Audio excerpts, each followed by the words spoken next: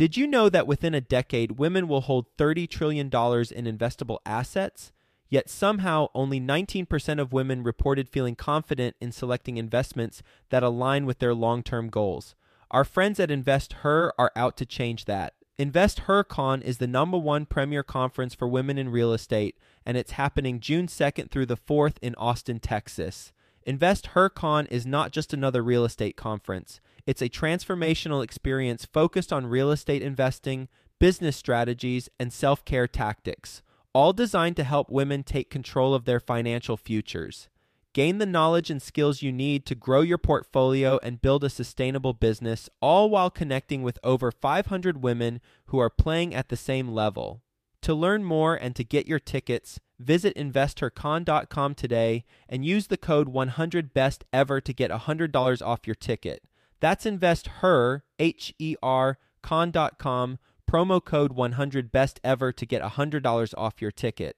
You want to see job stability and a diverse economy. If you don't see that, that may be a market you should avoid. Because let's face it, there's so many other markets you can choose from. And the United States is such a large market, geographically speaking, that it's really made up of over 400 metropolitan statistical areas and probably over 600 if you include micro markets. Quick disclaimer, the views and opinions expressed in this podcast are provided for informational purposes only and should not be construed as an offer to buy or sell any securities or to make or consider any investment or course of action.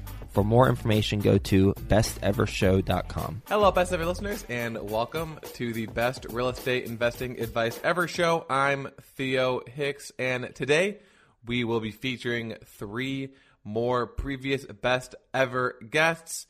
You will hear their expert opinions on how to select the best market to invest in.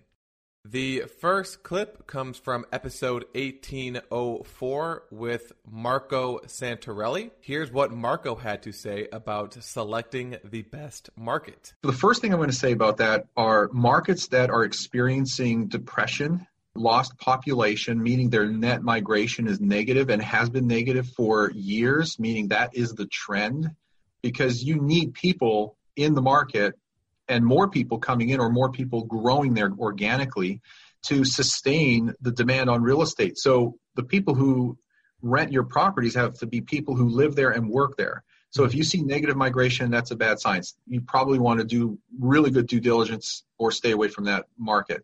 Same thing with jobs. You want to see positive job growth, job stability, and a diverse economy.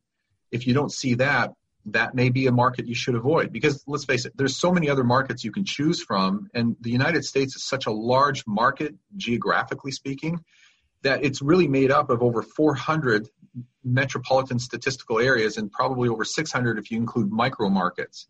So there's a lot to choose from.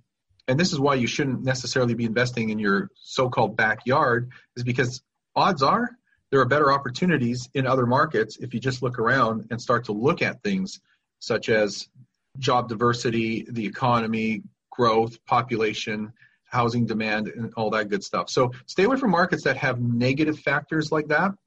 And then if you want to kind of break it down a little bit more granularly, I would stay away from sub-markets and neighborhoods within markets that are not that great, that are not providing you with solid returns and solid locations. You come across $1 million. Who knows how you came across it, but it's an extra $1 million, and you have to invest it in turnkey rentals in the United States. But there's a catch. The catch is you can invest it in any market in the U.S. The catch is that there are 5 markets that you've got to cross off your list. You would never, ever, ever invest in those 5 markets, but they've got to be major cities. What are the 5 markets that you must cross off your list before you actually pick the market that you want to invest in? That's a good question. Very interesting. So, Joe, do these markets have to be ones that I would consider otherwise? No, they can just be 5 major cities that you wouldn't consider. So the first 5 off your list. Well, if I wouldn't consider them right from the get-go, then that's easy because there's many of those markets. Okay. And I'll just rattle off some names. San Francisco, Los Angeles, New York, Washington, D.C., parts of New Jersey. I don't know if I'm answering your question, but I can tell you what all these markets have in common. Yeah, please. If you look at these markets, you'll see Seattle, Washington is another one.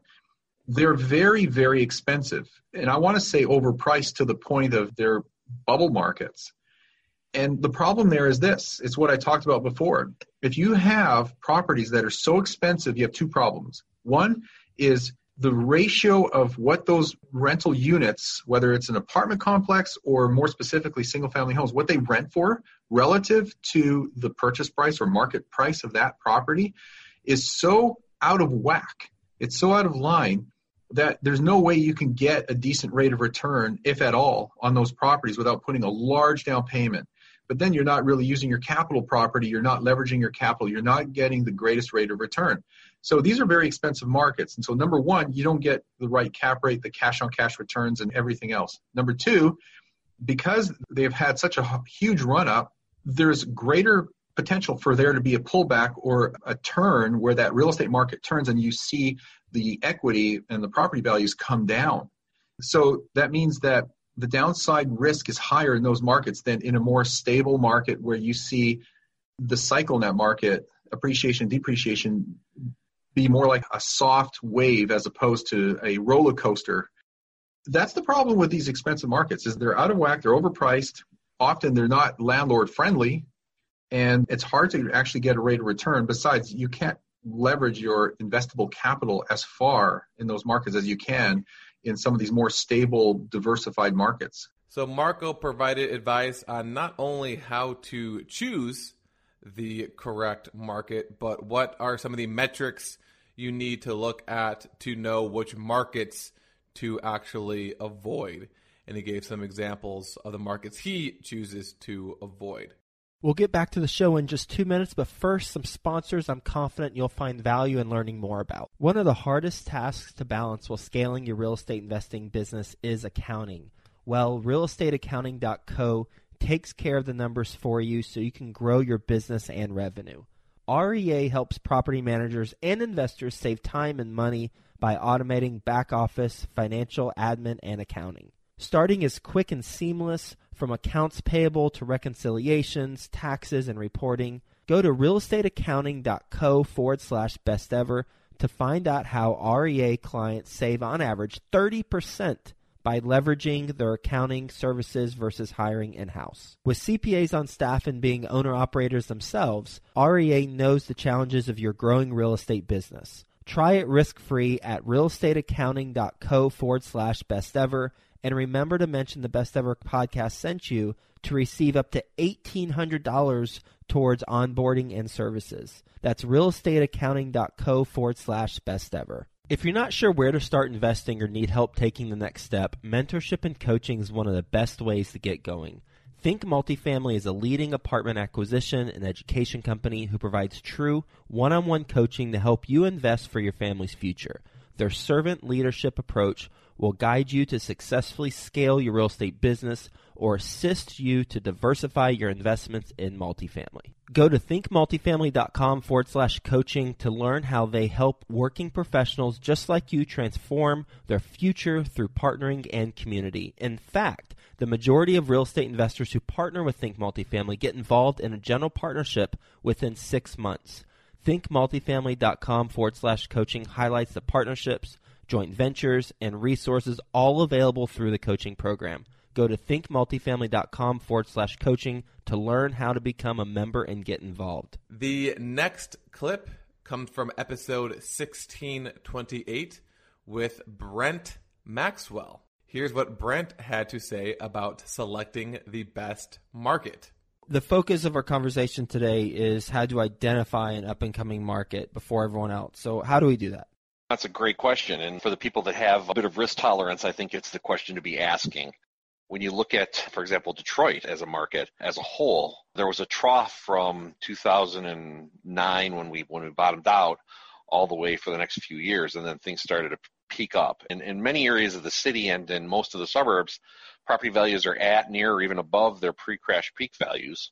But there's still many places where the values are still flat.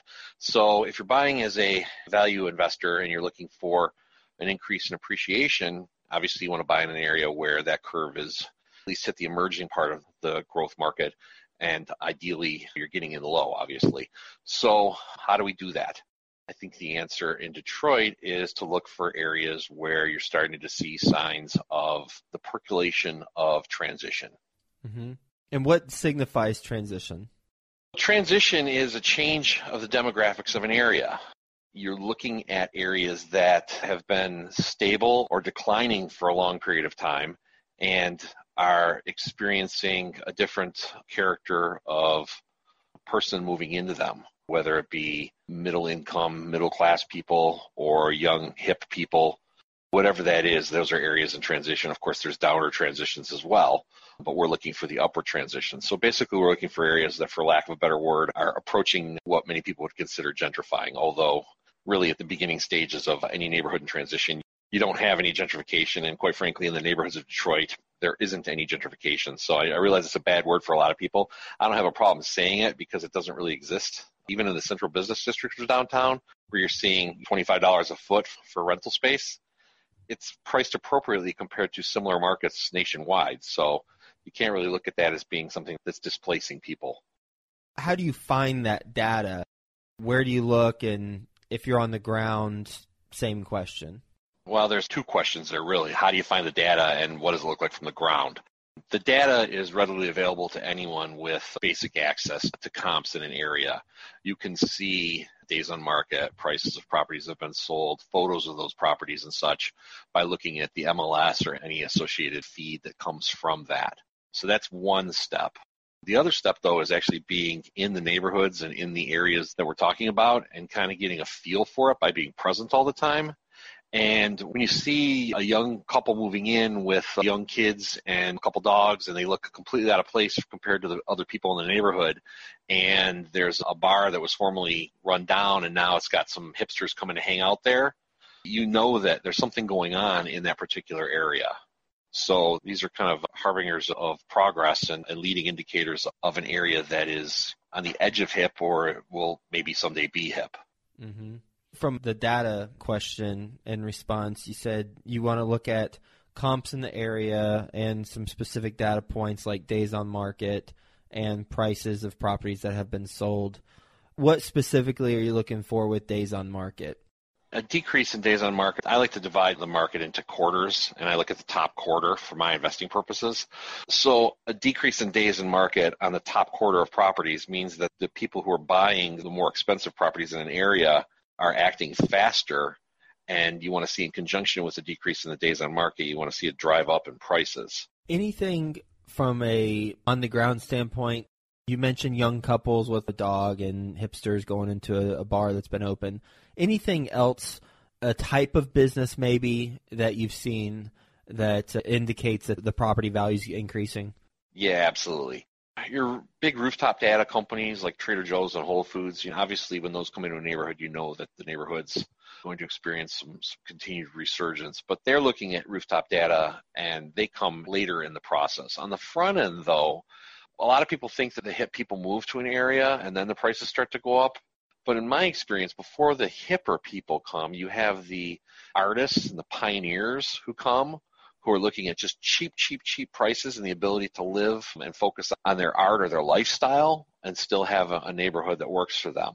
So that's something that people think is the driving force. But in my opinion, what really makes the difference is, like you said about the businesses, when you've got a hip restaurant that lands in a neighborhood or a hip coffee shop, that kind of thing, that brings in people to drive to as a destination to the neighborhood, that is the big number one sign. We'll get back to the show in just 2 minutes, but first, some sponsors I'm confident you'll find value in learning more about. Do you manage your own rental properties? If you do, or if you're about to, I want to tell you about RentRedi because I'm guessing they have some services that you wish you had.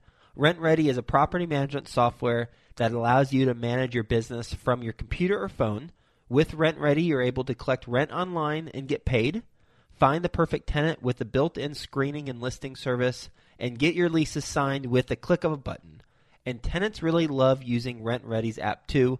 They can pay rent using the card, ACH, cash. They can set up auto pay, get renter's insurance if you require it, and they can even build their credit score through RentRedi's new credit reporting feature. And the best part, RentRedi is unlimited. That's right. All of this is flat priced. There's no tricks or hidden fees. RentRedi is designed for investors who manage their own properties so that you don't have to worry about paying more for building your business. You can start managing and scaling your rental properties without scaling costs. And RentRedi has given us an amazing deal to pass on to the best ever listeners. You can get RentRedi's annual plan for only $54 at rentredi.com when you use our special code BESTEVER. That's Rentredi.com with the code BESTEVER at rentredi.com to get RentRedi's annual plan for only $54. Mark your calendars for the Best Ever Conference February 24th through 26th, back in person at the Gaylord Rockies Convention Center. Join the experienced community and phenomenal speakers for a weekend of learning the best commercial real estate strategies, building relationships, and quite frankly, having a lot of fun. As a bonus, once you purchase your ticket, you are put into a mini mastermind group to start making connections with other commercial real estate investors immediately. Get the lowest prices right now at besteverconference.com. That's besteverconference.com. So Brent's major focus is identifying up-and-coming markets, and he actually does this by analyzing single-family trends. So he looks at the data and determines if the particular neighborhood is going through a transition. And then he also talked about how you can't just look at the data, but you actually need to go to the location, look around the area, and then he gave us some things that, if you see them, also indicates that an area is transitioning. The third clip comes from an interview we did with Adil Gorel, episode 2152, and here's what he had to say about selecting the best market. My criteria of where to buy are pretty simple. I've been a student of the demographics in the U.S. for decades. Mm-hmm. And if you look at the U.S. census, you can easily see the part of the country that the demographic growth is the best is what I like to call the Sun Belt states. So the Sun Belt states are states like Nevada, Arizona, Texas, Oklahoma, Louisiana, Florida, Georgia, where the sun shines, in the South. And not only are these states the ones with the biggest growth and demographic growth for the future, and we can talk about why, but we may not have the scope here, they also happen to be states where they are pro-business, which also means they are fair to the landlord. Unlike the state of California, for example, the state of New York, which are very harsh on the landlord. But these states are very good for the landlord, they're affordable. So my first criteria is Sun Belt states. Second criteria is pretty self-explanatory. It's large metropolitan areas. And that's because you have job diversity and industry diversity. If one factory, God forbid, goes out of business, there are many, many others. So large metropolitan areas in the Sun Belt states. The third criteria is where the numbers work, meaning the ratio between rent and price makes sense. And as of the month of April 2020, it does not make sense, as I said, in some of our classic markets like Vegas, like Phoenix, like Dallas, like Austin, markets where we bought many thousands of homes do not work. So what does work now? So one market that does work right now is the Oklahoma City market. If you look at the map, it's not that far from Dallas, and yet the prices are a lot lower than Dallas. The rent are somewhat lower, but not that much. The property tax is 250% lower than in Dallas, and they have the lowest unemployment in the whole United States out of all the big cities in the US. Of course, now we have the crisis, but I still believe their unemployment is quite low relative to many of the other big cities. In addition, they found enormous reserves of oil and gas not far from Oklahoma City. Of course, oil is super cheap now. I don't look for things like this, but it's just an extra that you get. Strong economy. And we are buying brand new homes. I like to buy brand new homes. It took me a while to realize it. I started off as all new investors as a cash flow cowboy buying old stuff in not so great locations, but I learned you buy in good areas only, and you buy brand new homes that come under warranty. So we are buying brand new homes in Oklahoma City from about 150,000 up to about 190 something, and they rent well. So typically the $170,000 home would rent for about $1,400 a month with very low property tax. So that's one market that works. Another market that still works is what I would call Central Florida. Well, the Orlando market is too high now for the same reason that the Phoenix market is too high. And the Tampa market is too high. Between Orlando and Tampa, we had bought a few thousand properties over the years, but they're too high. However, between Orlando and Tampa, there is growth, and it does make sense there. North of Orlando, there's very interesting stuff as well. East of Orlando, including on the shore, and south of Orlando. So the prices there are different. The prices are between 200 and maybe 225, except there's one pocket to the north of Orlando where there are properties to be had for as low as 140, and we can talk about that. And then another market that still makes sense is there are parts of Atlanta, it's a giant market, that do not work anymore, but there are parts that do. So that's another market. And our most expensive market right now is the Raleigh-Durham market, the Research Triangle in North Carolina. The prices there will be between 200 and 260, but they still work. And of course, it's a very popular market. We also buy in Baton Rouge, Louisiana, where the rents ratio is good. And pretty much these are the few markets that right now in 2020 make sense. What part of Atlanta works?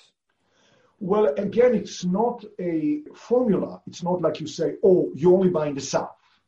But it is true that parts of the south of Atlanta work. But one thing, this is an important question, Joe, that you just raised. I live in the San Francisco Bay Area, and I learned a lesson over the 36 years that we've been doing it. I like to build trust with my teams in the field, with the people with whom we work, with our brokers and managers, and listen to them. So I listen to what they say, just like you, Joe, would be a super expert on the area where you live, your street, your city. I listen to them. So when I work in Atlanta, I listen to what they say as to what would be a good area. So what I really liked about Adil's episode is that he talked about, based off of his 30 plus years of investing experience, that the Sun Belt states are the best markets for multifamily, for rentals right now. And we've done a lot of episodes focusing on the markets that performed the best during the COVID pandemic. And sure enough, all the top markets are in the Sun Belt. Adil also provided us with a little secret to finding the best markets, which is to trust your boots on the ground and rely on them to help you identify the best market and the best neighborhoods. So those are three experts on how to select the best target market. First, we have Marco Santarelli from episode 1804, who focused more on the data and the metric side. Next, we had Brent Maxwell, who also focused on the data, but also talked about some of the intangible feelings that you get by walking a market to understand if it's a good place to invest. And then lastly, we have Adil, who talked about why the Sun Belt states are the best markets to invest in, also going into data, and then a little tip on relying on team members to point out the best neighborhoods in the market you are investing in. So that will conclude this episode. Thank you for listening as always. Have a best ever day, and we'll talk to you tomorrow.